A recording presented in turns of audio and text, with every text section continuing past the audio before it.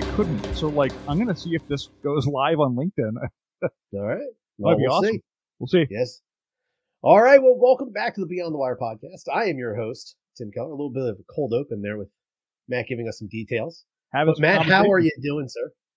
I'm well. I spent the weekend in Key West, and we'll talk a little bit about that here. Irreverent Warriors, silky hike. My brother lives down in Florida, and we went down there, and I went down to visit him. It was a great time. I'm going to do more of these. I can't believe that I haven't done any of these yet. Nice. And, of course, now here at my house, my wife has COVID for the second time in 3 months. So we're dealing with that right now. You said she's doing okay, so. She's fine. All right. She's fine. She had the sniffles. It was a runny nose. That's the worst it got. And, yeah. So, well, no complaints. I will say that in my household, the ladies of the house seem to deal with, the cold and flu type of things much better than I do. Right. I have that old man flu thing. Right. When I get sick, it's rough. It takes me down.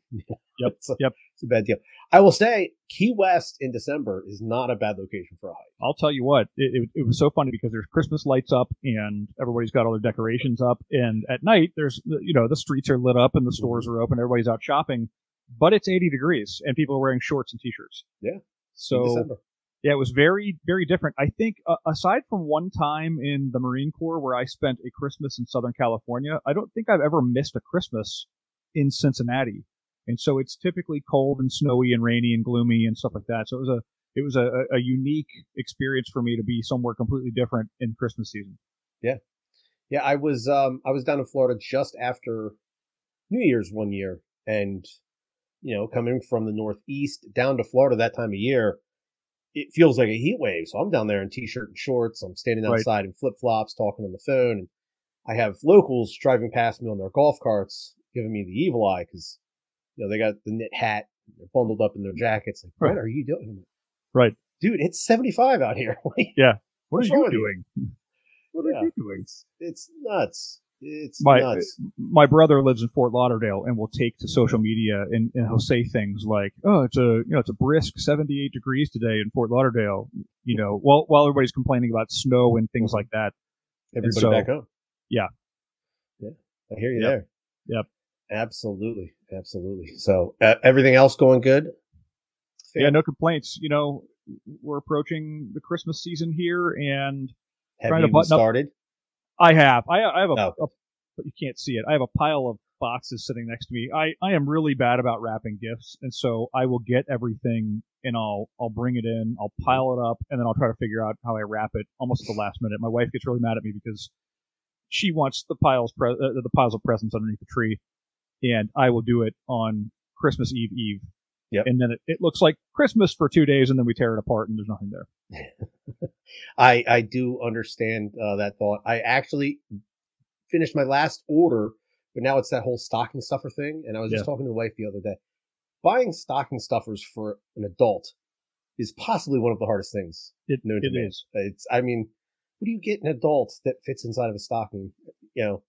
I was with chapsticks and lotions and stuff like that. It's my wife perfumes. Likes chocolate with caramel in it, and so I'll do like chocolate with caramel in it and some other little candy things, maybe a gift card to get her nails done or something like that. But yeah, you're right. I mean, quite honestly, I have the hardest time shopping for people in general. I don't have enough capacity to I don't know what people want, and then of course my wife never tells me what she wants, so then it's like I don't know what I'm supposed to get you. So my brother and sister and I, the way we exchange gifts is that we'll build Amazon wish lists. Absolutely. And then we'll just share it with each other. Like, these are the little things that I want that I'd like to have. And, it's within reason. It's yeah. We're not asking each other to hey, I need a new car. Yeah. But hey, here's this 85-inch flat screen I'm looking for. Right. Yeah. So, it's for a lot of people, it's a stressful time of year because if you're not sitting on a bunch of money, then you're trying to spend money. And this year there's probably a little bit more frustration with supply chain. So I've heard. I have not personally experienced any shortage of note. Like, I'm not looking around going, I can't get my hands on shoelaces or whatever. Yeah. But things are. I know if you're special ordering certain things, they're taking a little bit longer to get there. And I think a lot of people are doing their shopping a little bit earlier, which is good. It's great for business. Business can account for better profits quicker. So But it'll force us to maybe shop local too. If all the Absolutely. goods are sitting on ships out in the Pacific Ocean, then let's go down to the local shops and see what they've got. Maybe it'll be just a unique Christmas. Yeah, absolutely. Do you think anybody in the Marine Corps has tried to use the no boot polish of the PX? Supply chain shortages. That's why my boots look like trash. They don't have to polish their boots anymore. Oh, that's right. Yeah, they don't have to. They don't have to starch and iron their camis. They don't have to do any work. The boots. They just show it up. They just show up. Show up looking like a bag of ass. Yeah, right. So Darren on LinkedIn is asking, Irreverent Warriors are still doing hikes in Florida. Darren, I just did the last one. Key West was the last one of the year. So the schedule is opening up for 2022. Actually, they've got the schedule up right now. I'll put the link up here in a second. We'll talk about Irreverent Warriors in a minute.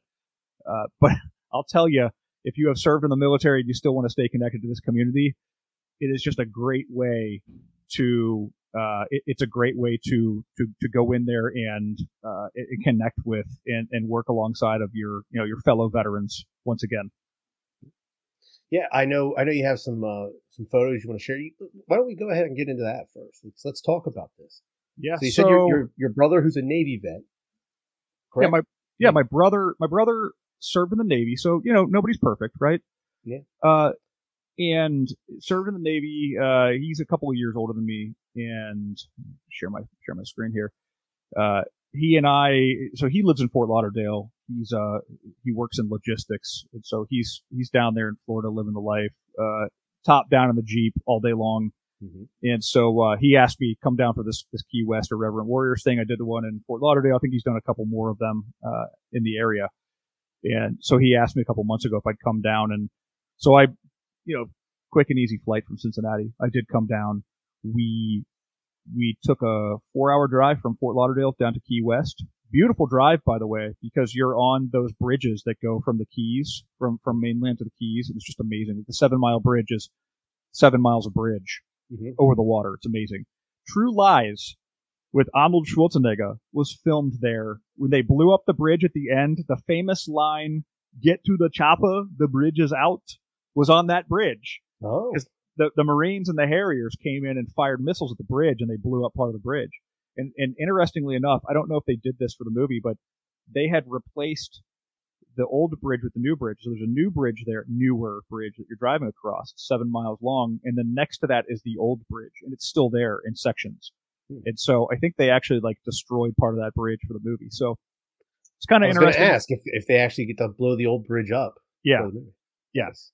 It's kind of interesting. But, so we went down. We're driving around in the Keys. This is a key deer. This little deer, it's the size of a dog. And it is. Yeah, it's pretty awesome, though. You've got these little deer, and this thing walked up. My brother was like, they'll walk right up to you. And so we pulled down this little side street. I've got my GoPro in my hand, and then he's taking a picture off of his GoPro as well. And this little guy, he has an antler and a half, as you can see. Yeah. So he's missing one. He's, no kidding, about the size of a Doberman, probably, or a golden retriever. Wow. And so we rolled up, and here's this little guy, and he came up to the car, and I was afraid he was going to try to spear me with his antler. With his little spike, yeah. But I held my hand out, and he walked right up, and I was kind of touching him on the nose, and it was kind of interesting. It was an interesting experience, so we got some photos of that, too.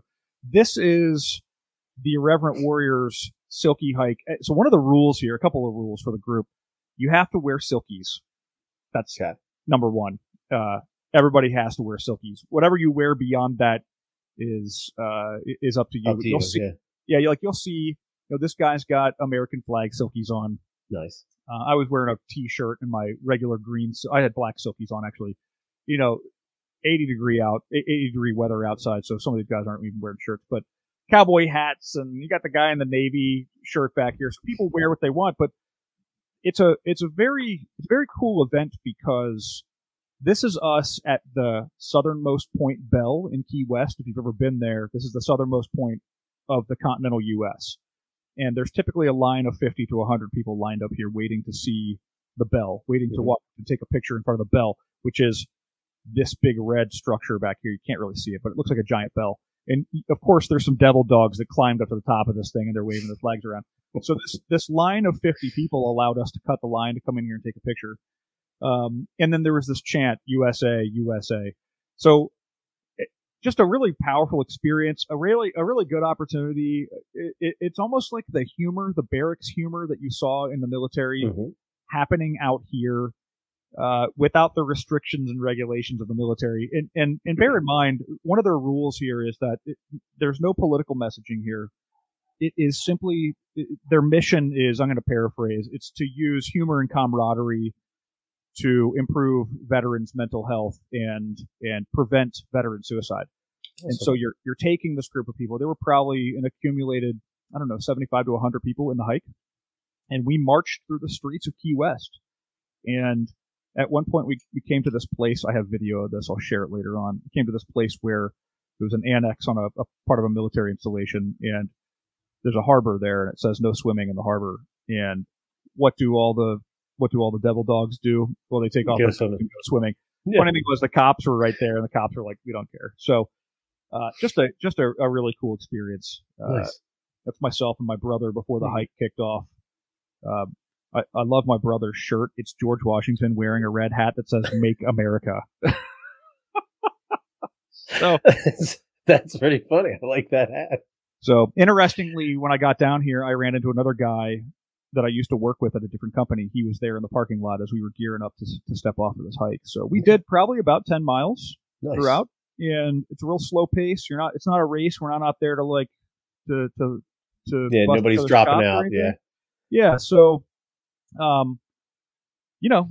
just a great opportunity to kind of get back and do some of this stuff again. Now, you said this is the last one in Florida? The last one of the year. Okay. So I think that they kick off again in probably January, February. I know my brother and I were looking at another one in February in Fort Lauderdale.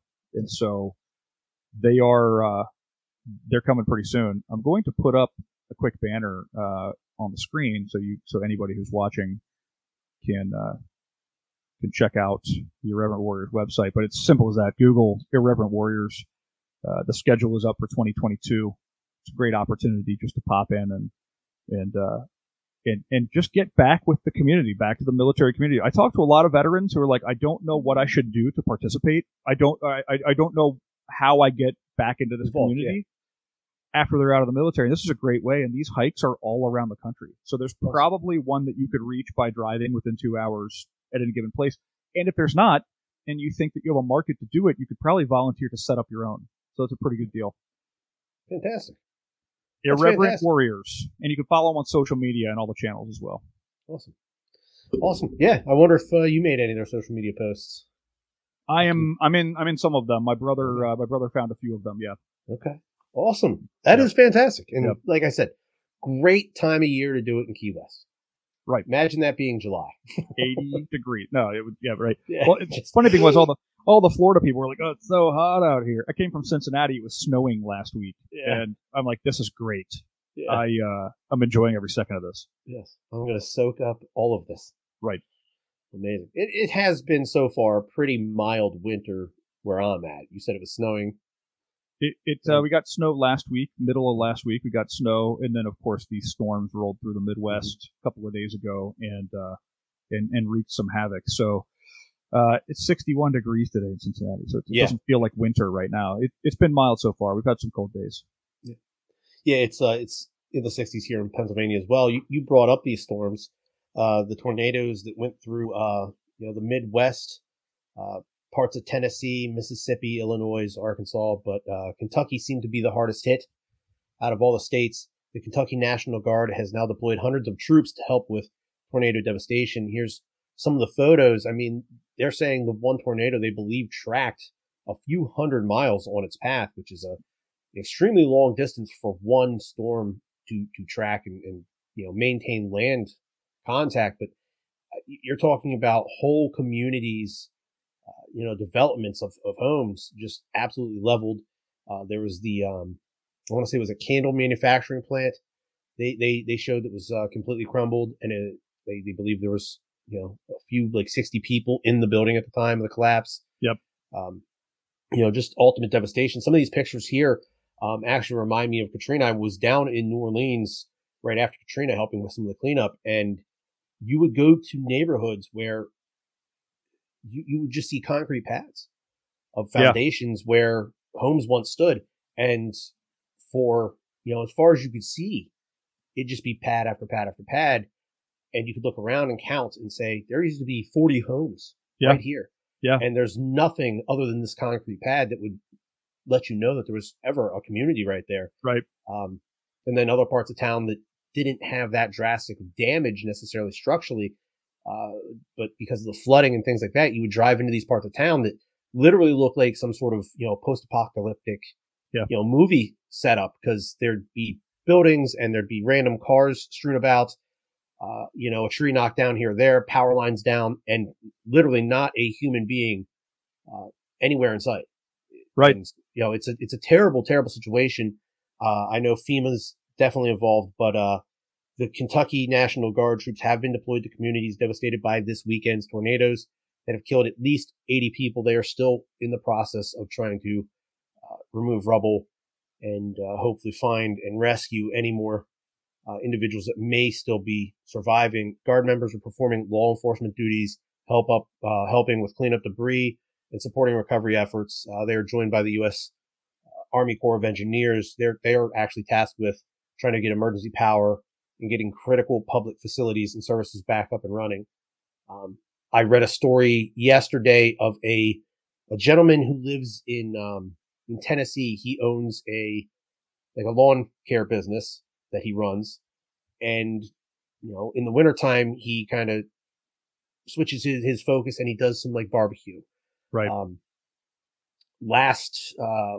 Early this week, I'm sorry, he packed up as much food and product as he could, hooked up his smoker on his personal truck and drove over to Kentucky, set up shop and just started cooking food.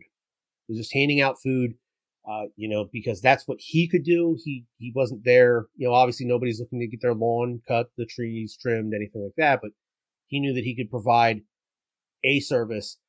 This gentleman by no means is any sort of millionaire. He's driving probably a 10 to 15-year-old pickup truck with what looks to be a homemade smoker. Mm-hmm. He's hauling around. But it's individuals like that and, these small acts of kindness that really do help in times like this. But yeah, if you're seeing these pictures that Matt has up on the screen, it's an absolute tragedy. It was 200 plus miles this tornado traveled. It was something like, a half a mile wide at some point, I read.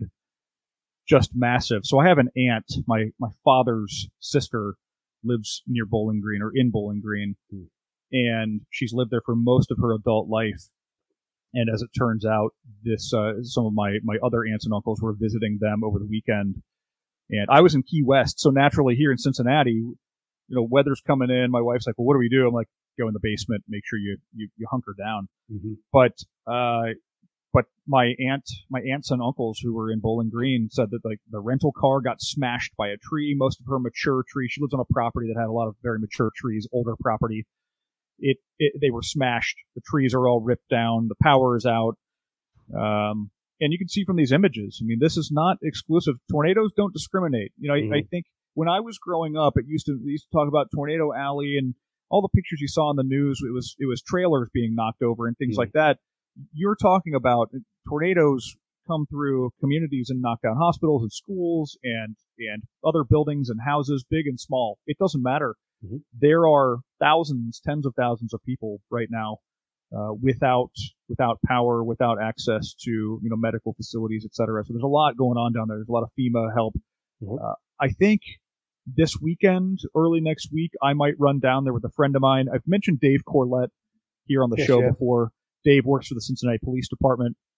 Dave put together a quick little Venmo fundraiser, and he's asking people to throw it in there, throw a couple of bucks in there, and he's going to take as much money as he can get and put some supplies and some toys and some gifts and things like that and take it down there on Monday. So he called me the other day and was like, hey, can your vehicle haul a trailer? And I'm like, of course we can. Let's go do it. So let's pack up this trailer and take some items down there. There are a lot of people there helping, of course, but I think what you miss sometimes is that there's food and water and medical facilities and some of the debris cleanup, but the unknowns right now are you got to think about how many children how many families with children potentially lost everything. Yeah, and we're 9 days away from Christmas. Right, and they might not get anything. And this could be, bear in mind also, this could be people who have lost their coats, their clothing. It's the middle of winter. I know we were just talking about how it's mild out, but all it takes is a cold day, and now you've got children without coats. Yeah. So we're going to try to take some supplies down there and do what we can. But it's an ugly situation. And yeah, like I said, 200 some odd miles, 200 plus miles of tornado, a continuous tornado path was destroying these houses. For the veterans or non-veterans out there, check into Team Rubicon. Team Rubicon is a veteran-based disaster response organization. You can go in there and sign up as a gray shirt. You take a quick assessment, make sure that you're physically capable to go down there and volunteer, and they will deploy you similar to how military deployment works. They'll deploy you with a team of people into a trouble spot. Some of it can be search and rescue. Some of it is rebuilding. Some of it is cleaning. Some of it is feeding people. It's, all of the stuff. You look at the images again, you're seeing, roads littered with debris and houses that are fully collapsed or cars that are overturned. So there's a lot of let's call it muscle, but there's a lot of manpower that's needed down there. Mm-hmm. Absolutely. The Fort Campbell, Kentucky, was set up as an emergency staging area for the Army Corps of Engineers. Search and rescue teams and others are using Fort Campbell as their base of operation. There are 52 generators, 30,000 meals, 45,000 liters of water. There's cots, blankets, infant and toddler kits, medical equipment and supplies. So FEMA and U.S. government are trying to do everything they can to possibly help. But yeah, like Matt's planning on doing, and like the gentleman I mentioned earlier, I should have got his name. It's those little acts that help out so much as well. So, right. If you are in that area and looking for help, don't feel bad reaching out and asking for assistance and asking for help. That's what these programs are set up for. That's what these people are in that area to help do. 100%. 100%. So, it's terrible to see, especially this time of year, right before the holidays. So, we hope everybody down there finds a way to have a good Christmas. And there's no good time. That's the thing. There's no good time, but I do think that for the magic of the season, I realize that there's nothing we can do to make up for that. But I think that if people have a couple extra bucks or some extra toys or whatever you can do, whatever you can give, and it's this case for every natural disaster. Mm-hmm. There are people that are more affected, especially children, elderly folks, people who might not have a whole lot, have just lost everything, and they might not have insurance either. And so anything and everything to do to help is always appreciated. Yeah, absolutely. It's tough to move on from that, but Matt, you found an article that revealed something to me that I was not aware of. So the world of medicine lost a potential great in the summer of 1953, but the U.S. Army and the world of television and film benefited from this loss. That was the year that James Earl Jones graduated from the University of Michigan and was commissioned a second lieutenant instead of going to medical school. So I had no idea that Mr. James Earl Jones ever served in the military. The article on military.com kind of gives you the rundown. Jones spent that summer in the Army, where he attended the University of Michigan as a pre-med student. During his time in college, he became disillusioned with the idea of becoming a doctor, but found that he thrived in a military culture. It does state in the article that when it came time to re-enlist, James Earl Jones' commander asked him, was there any other thing outside of the Army that you have ever thought about doing? Mr. Jones's father had been an actor while he was growing up, and he thought he would always follow in his father's footsteps. So he let his commanding officer know that I've always thought maybe I wanted to be an actor. And his commanding officer, which when I read this line, I think it's amazing that a commanding officer would look at a junior officer that is, by all accounts of this article, doing very well, say, the Army will always be here. I think you should go chase your dream. And then we all know that, James Earl Jones has gone on to be an amazing actor on stage, on film, on television. he voiced Darth Vader in the Star Wars series. But yeah, after his discharge, there he is. This is what blew my mind, though, that he was Darth Vader's voice, but clearly he was not the actor inside of Darth Vader, which I had to add that image here, too, because when I watched Star Wars as a kid and the guy in Darth Vader took off his mask, I was like, I didn't associate the voice with the guy. But later on, when I found out that was James Earl Jones' voice and this was the guy, first of all, I was kind of disappointed by his appearance. He looks a lot different than I ever thought he would look, the real guy.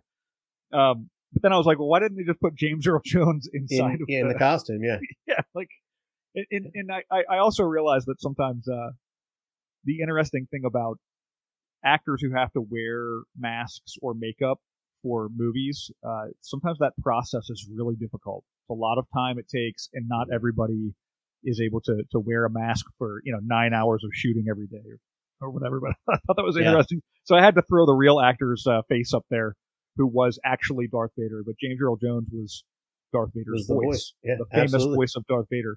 And James Earl Jones has spent more than 60 years now as an actor. He is called one of the greatest actors in American history.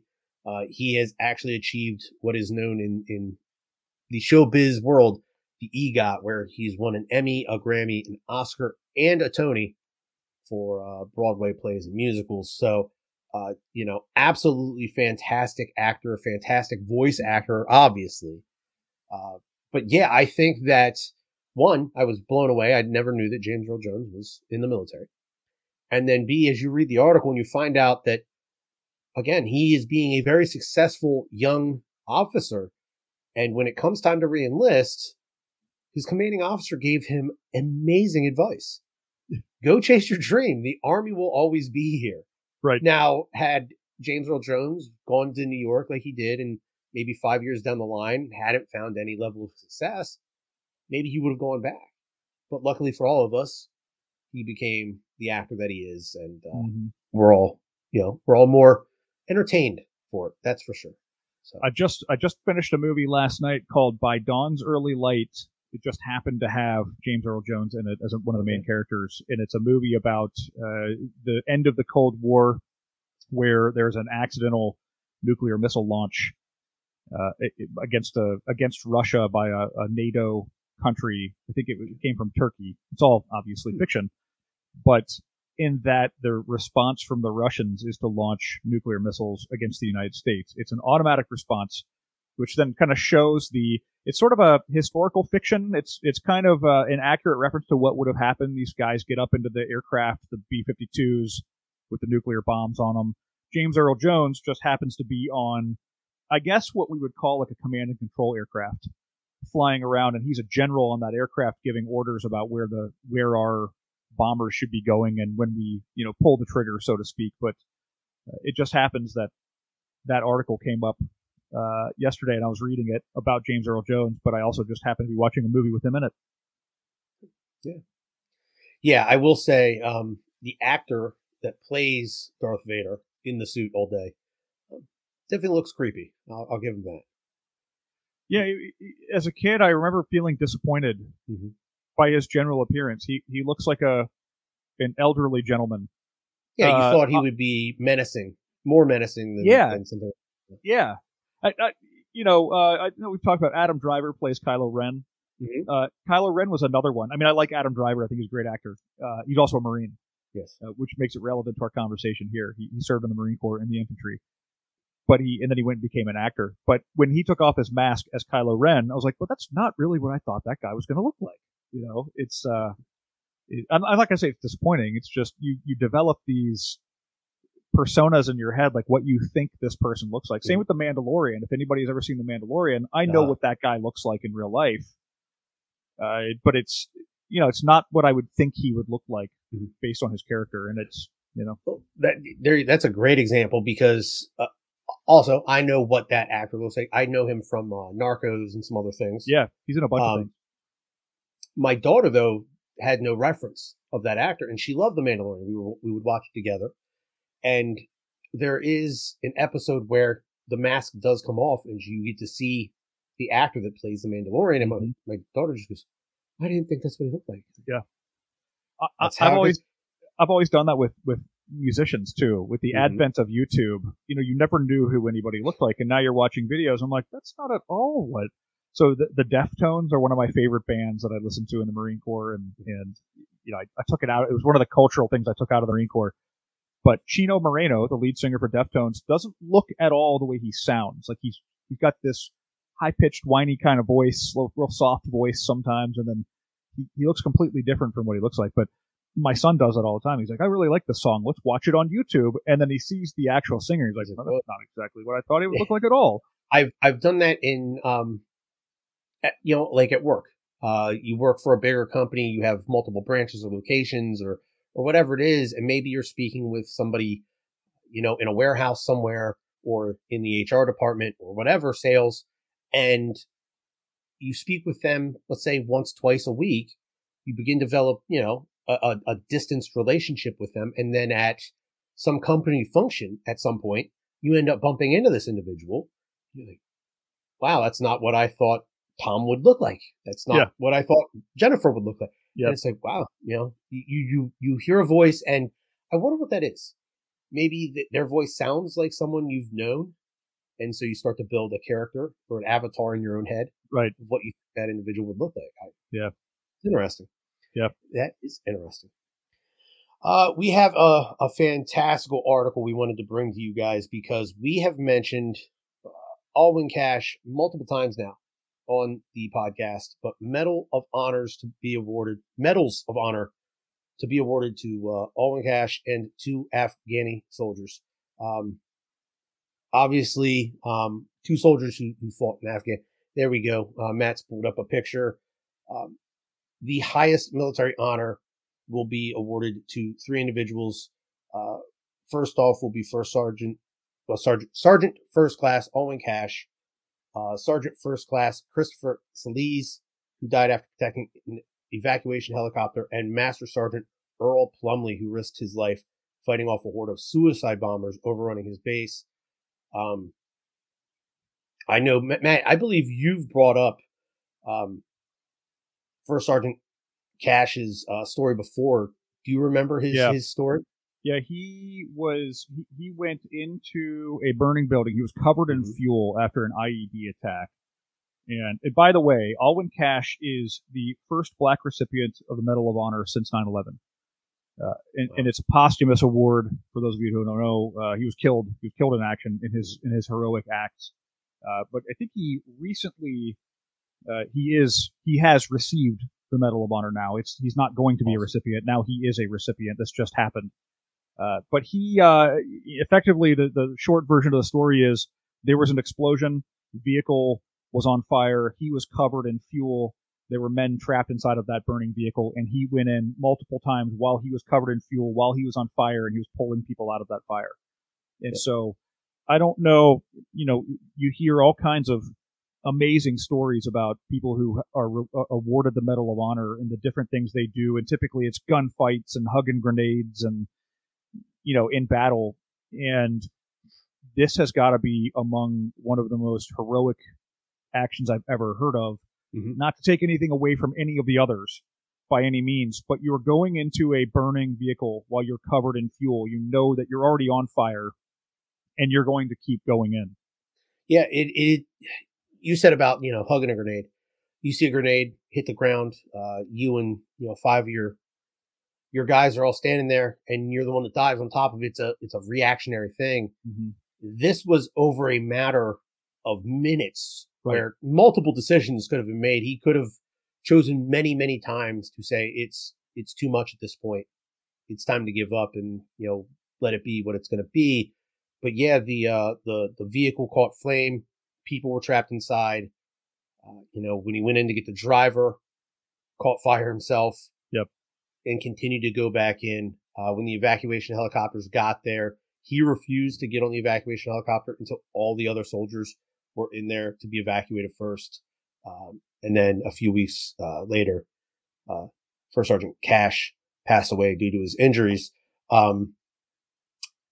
First Sergeant Silkies was 32. He was the leader of a special operations unit. he was partnered up with forces from 1st Battalion, 75th Ranger Regiment. He was on a 2018 mission to clear an area in Pattaya province where enemy attacks had been staged. Large enemy force attacked his unit. Solis then exposed himself to machine gun fire and small arms fire to man a heavy weapon system, the White House said. The move shifted momentum of the firefight, giving his unit the upper hand, and allowed the Rangers to move and cover and treat the wounded members of the partner force. When the medical evacuation helicopter arrived, it was hit and sustained enemy fire. Solis then made a conscious effort to ensure that his body acted as a physical shield to his team, carrying the casualties and the crew back to the aircraft. Solis then stood in the way of the pilot of the aircraft to ensure that the pilot would remain unharmed. And in his last moments, the aircraft and its crew were making tough decisions. Solis then motioned for them to just leave him there and to take off and rescue everybody else. Solis also died that day during his injuries. And then finally, Plumlee, he was a Green Beret. He was serving as a weapons sergeant at a forward operating base in Afghanistan when a vehicle IED blew a 60-foot hole in the base's perimeter wall. At that time, approximately 10 insurgents wearing Afghan National Army uniforms and suicide vests poured through the breach. Plumlee and a group of special operators raced towards the scene. Their vehicle immediately came under fire. Plumlee used his body to shield the driver while jumping from the vehicle, drawing his pistol and charging into what was described as a superior enemy force. He killed an insurgent attacker with a grenade and detonated another suicide vest by shooting it. Plumlee then charged into the fray, breaking cover and fighting in close combat. Another suicide vest detonated a mere 22 feet away. Plumlee joined a group of U.S. and Polish soldiers who mounted a counterattack and attacked another insurgent who threw a grenade and then detonated his own suicide vest. And then lastly engaged another attacker coming in from the rear who detonated his vest and mortally wounded another U.S. soldier. It does not say that Plumlee died of his injuries he sustained that day, so I'm hoping to think that at least one of these gentlemen will get to live to see themselves be awarded the National Medal of Honor.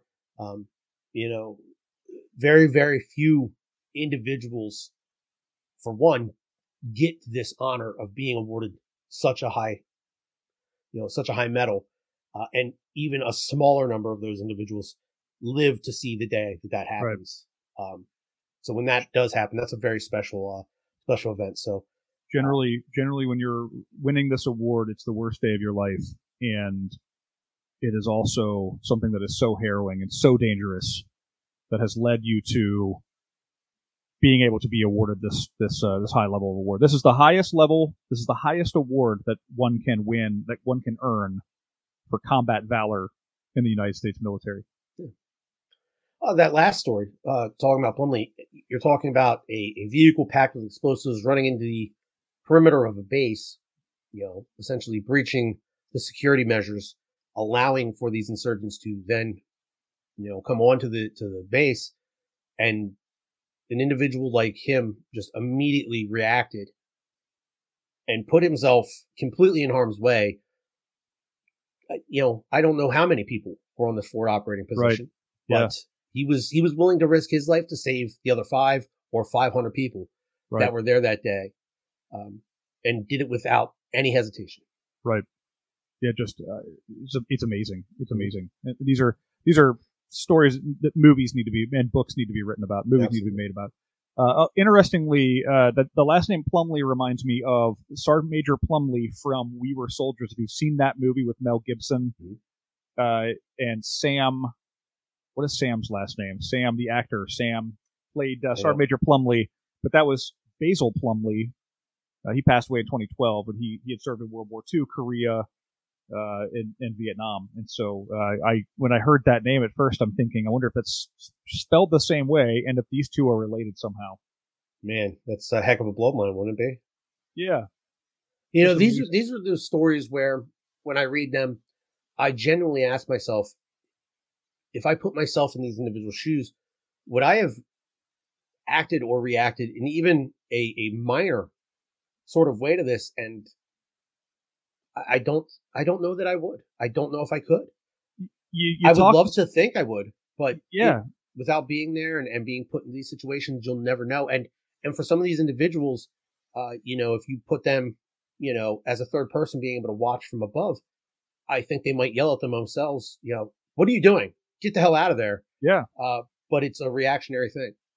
It's a reactionary thing, and it's, I always say this, like, we don't serve in the military for the politicians. We're not serving in the military what the media thinks. We're not doing any of that.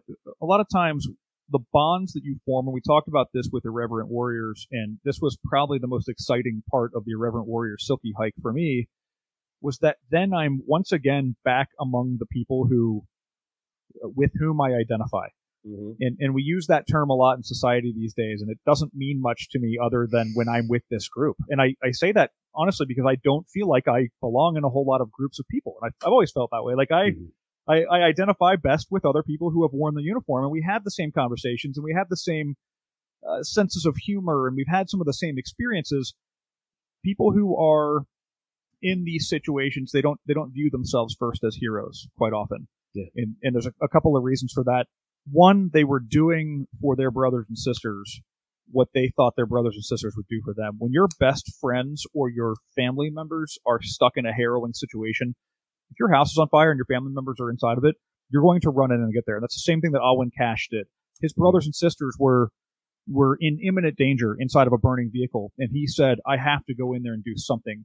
Because, give it so many different reasons, but what's the alternative? That you just don't do anything, and then you have to live the rest of your life going, I probably could have done something? Yeah. The other thing is, in the military, we know that, in some cases, the situations we're put into, it's going to be dangerous. I know for me, one of the reasons I joined the Marine Corps of any branch was because the 17, 18-year-old invincible kid in me was like, let's go do something dangerous. Let's go do something you could probably survey anybody who joins an infantry or combat arms job.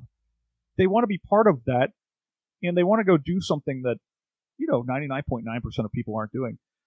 So to answer that question, or to have that topic a little bit, I think you're right. I think that a lot of it is how you're raised. It's your values and qualities as a person. Of course, that doesn't mean that the next time something crazy happens, civilians go jump out of your car and go do something about it, because you might not have the right training for it. But you look at any of these folks, Alwyn Cash, Dakota Meyer, you can name any of these people we've talked about on the podcast. They all had specialized training. They all had unique experiences, and they went into the fray unselfishly. They went into the fray to help their brothers and sisters, or to make an impact, or to do their job 120%.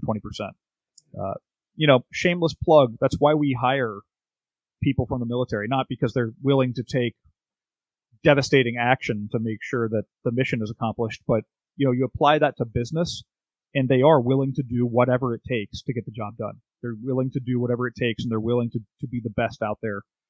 In a world right now where we're seeing people who are kind of, sitting back and saying like, hey, I want to make more money, doing whatever I'm doing.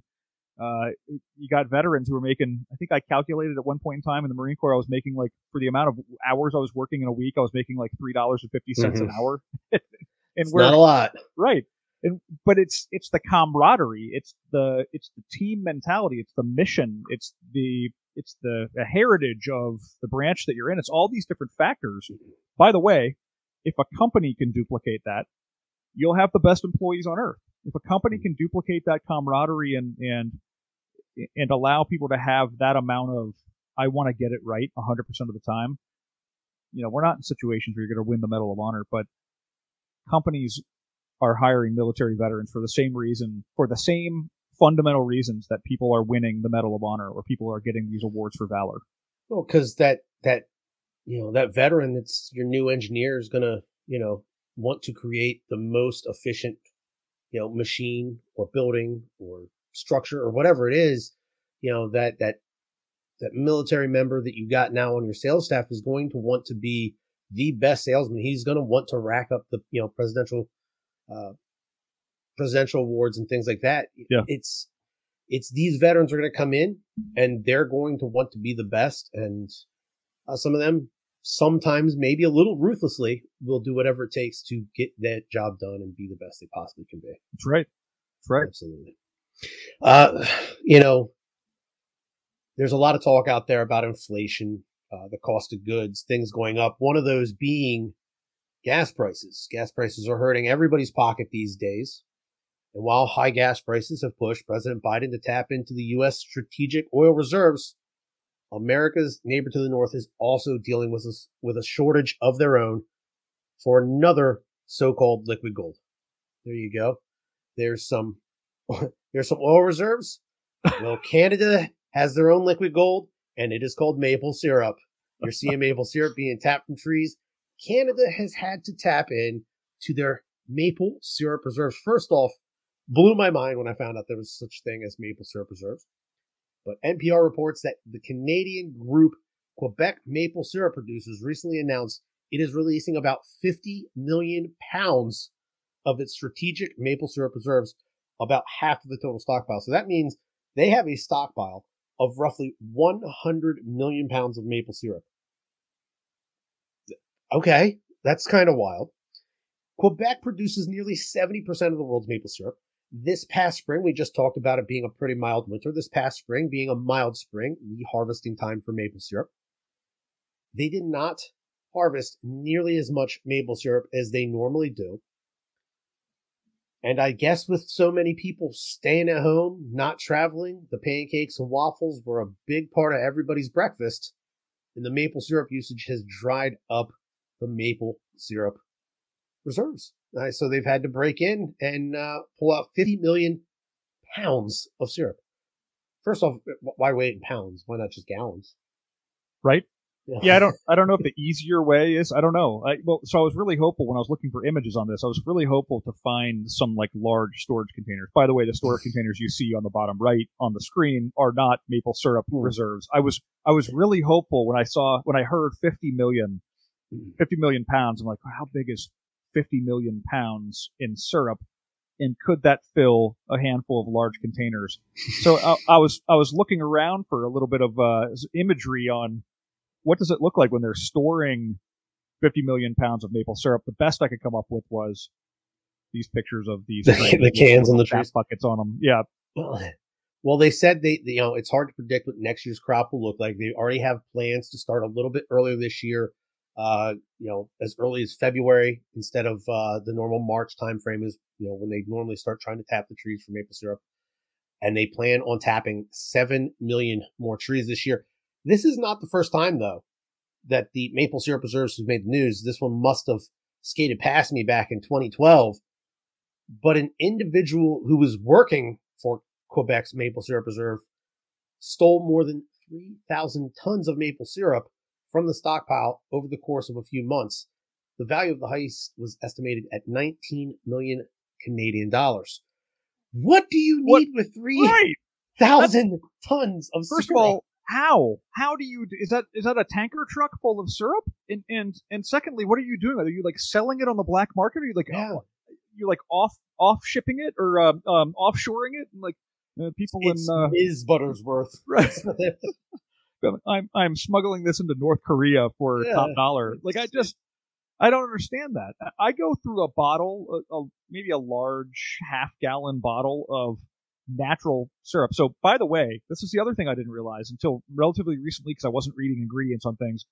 Most of the maple syrup you buy in stores is corn syrup.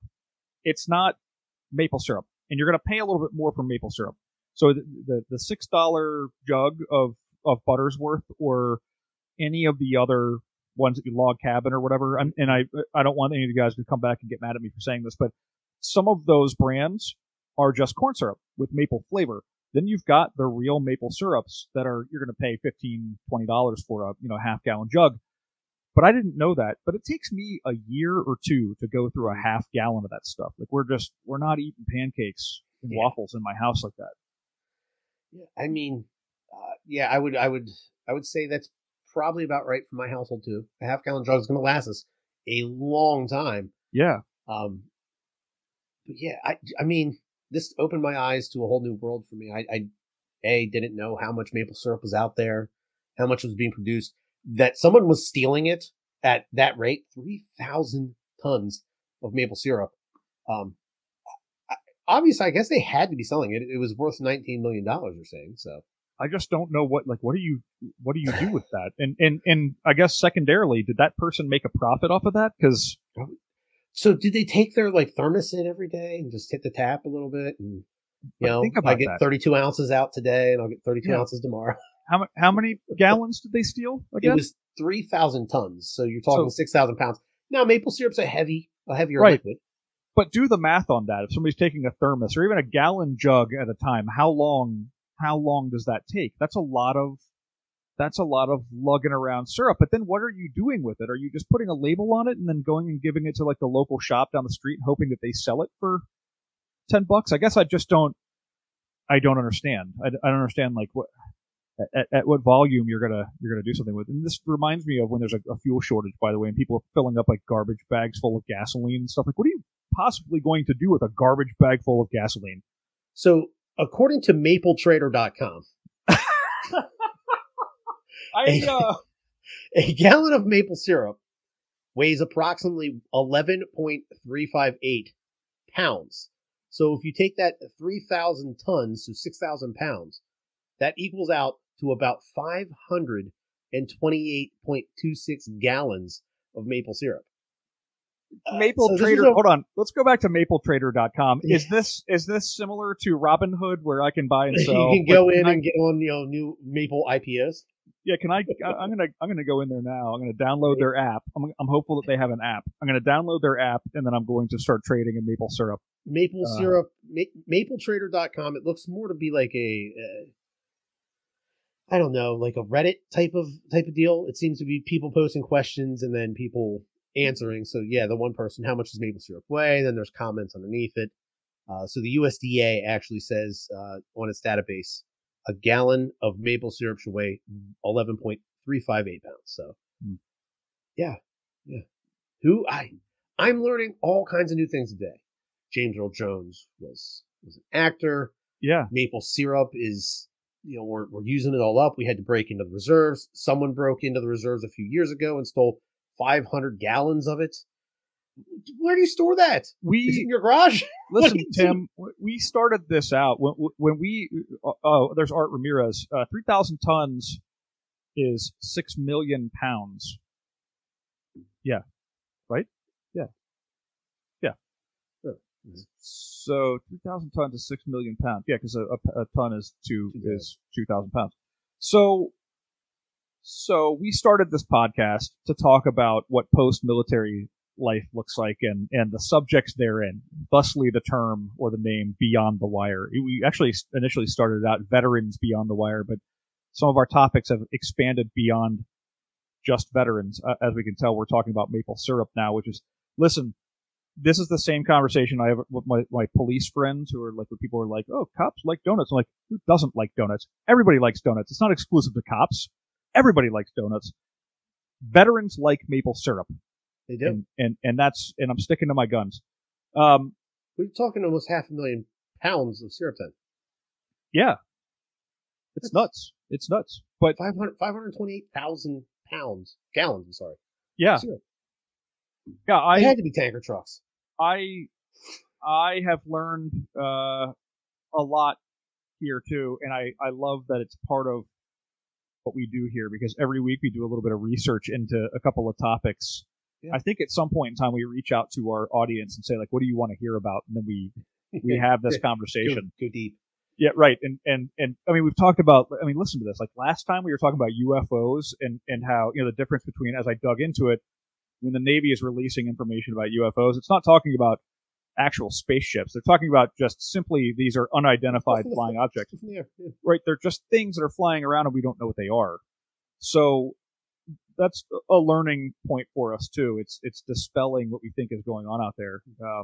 But we learn about James Earl Jones and the people who win the Medal of Honor and all the other topics and maple syrup. I'm going to go trade in maple syrup. I'm going to get rid of the Bitcoin and the Johnson & Johnson. No more stock. speculating on these meme coins. It's all maple syrup for me now. Yeah, yeah. I will say I'm already picturing someone in Hollywood drafting up a Canadian version of Fast and Furious, but instead of stealing DVD players, they're just robbing tanker trucks of maple syrup. we got to find a Canadian Vin Diesel. What's the name of that show? So maple syrup is not fast. It doesn't move fast. It's viscous. It's the slow and the viscous, or something along those lines. Slow and sweet. Slow and sweet. Yeah. And these guys are driving around, and I don't know. They're driving around on bicycles trying to rob tanker trucks full of maple syrup. Now imagine this, and I know we're running up on the clock here, but imagine this, that you are a tanker truck full of maple syrup and you tip your truck over, God forbid. What does that mess look like? Think about that. I don't know what that would look like, but did you hear about the armored car that wrecked on the I-5 in California last week, spilling 1s and 20s all over the highway? And traffic on the I-5 is bad enough as it is. Shout out to Art Ramirez, who I'm sure is still listening. He drives the I-5 on a pretty regular basis. I would imagine still living out there in LA. But yeah, traffic just stopped as people were getting out of their cars and just grabbing handfuls of cash. Right. Well, with inflation, little do they know each of them only picked up the equivalent of 68 cents. Yes. So you got 1s and 20s, and it's not worth much right now. Yeah. So I'm going to go buy a new house, and it'll buy you the doorknob for your new house. So I'm looking up Canadian Vin Diesel. I'm not getting any big hits, but yeah, we need to find a Canadian Vin Diesel that's out there looking to rob tanker trucks of maple syrup and take them back to his body shop, or I don't know. The whole crew. Yeah, you got to get the whole crew together. You got to get they're on dog sleds. Oh, there we go. Horses. Yeah, they're on something. They're on dog sleds. Yeah, racing but each other. And you know who's chasing them? The Canadian Mounties. The Canadian Mounties on horseback. There you go. Look at this. We've just written a movie, Tim. Maple syrup. Sweet and slow. Sweet and slow. The sweet and the slow. Well, that was a fun way to end the podcast this week. I want to apologize for being a day late. I was feeling under the weather a little bit yesterday. Had a bit of a headache. So we pushed it to today.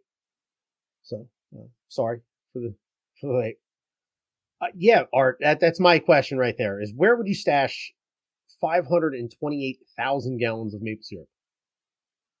Well, I don't. If you're selling it and you're selling it at a premium, then you just go ahead and take your profits and you build yourself a pole barn in your backyard and you store it all in there in storage tanks. I guess maybe you just buy up bottles, fill up these bottles, take them to local grocers, and be like, "Hey, I started a maple syrup company." And then, right, it's called The Slow and the Sweet, starring Vin Diesel. And they're like, "Oh my gosh, it's maple syrup from a movie." Yeah, I don't know. It's. I don't have anywhere where I could store that much syrup. That's for daggone sure. Yeah, I have no idea. So yeah. Anyways, as always, thank you all for checking out the podcast and listening and watching. We appreciate every single one of you. You can find us on all the major social media platforms as well as all the major podcast platforms. We'd like to see maybe next year, the end of the year wrap up for Spotify. Some people share the screenshots of us being like their top 5 podcasts, listen to things like that. That'd be fun. But until next year, we'll catch you back here every week on Beyond the Wire. And thank you very much for listening.